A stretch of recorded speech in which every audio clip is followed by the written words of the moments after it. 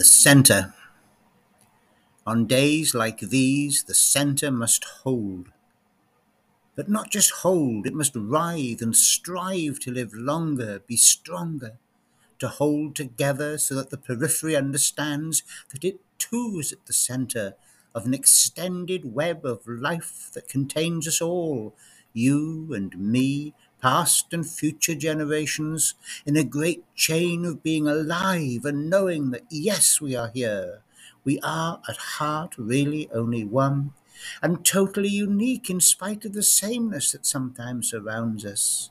As time's spider web unravels, oh, so fast, so slow, and yet still we are here, and still the centre holds.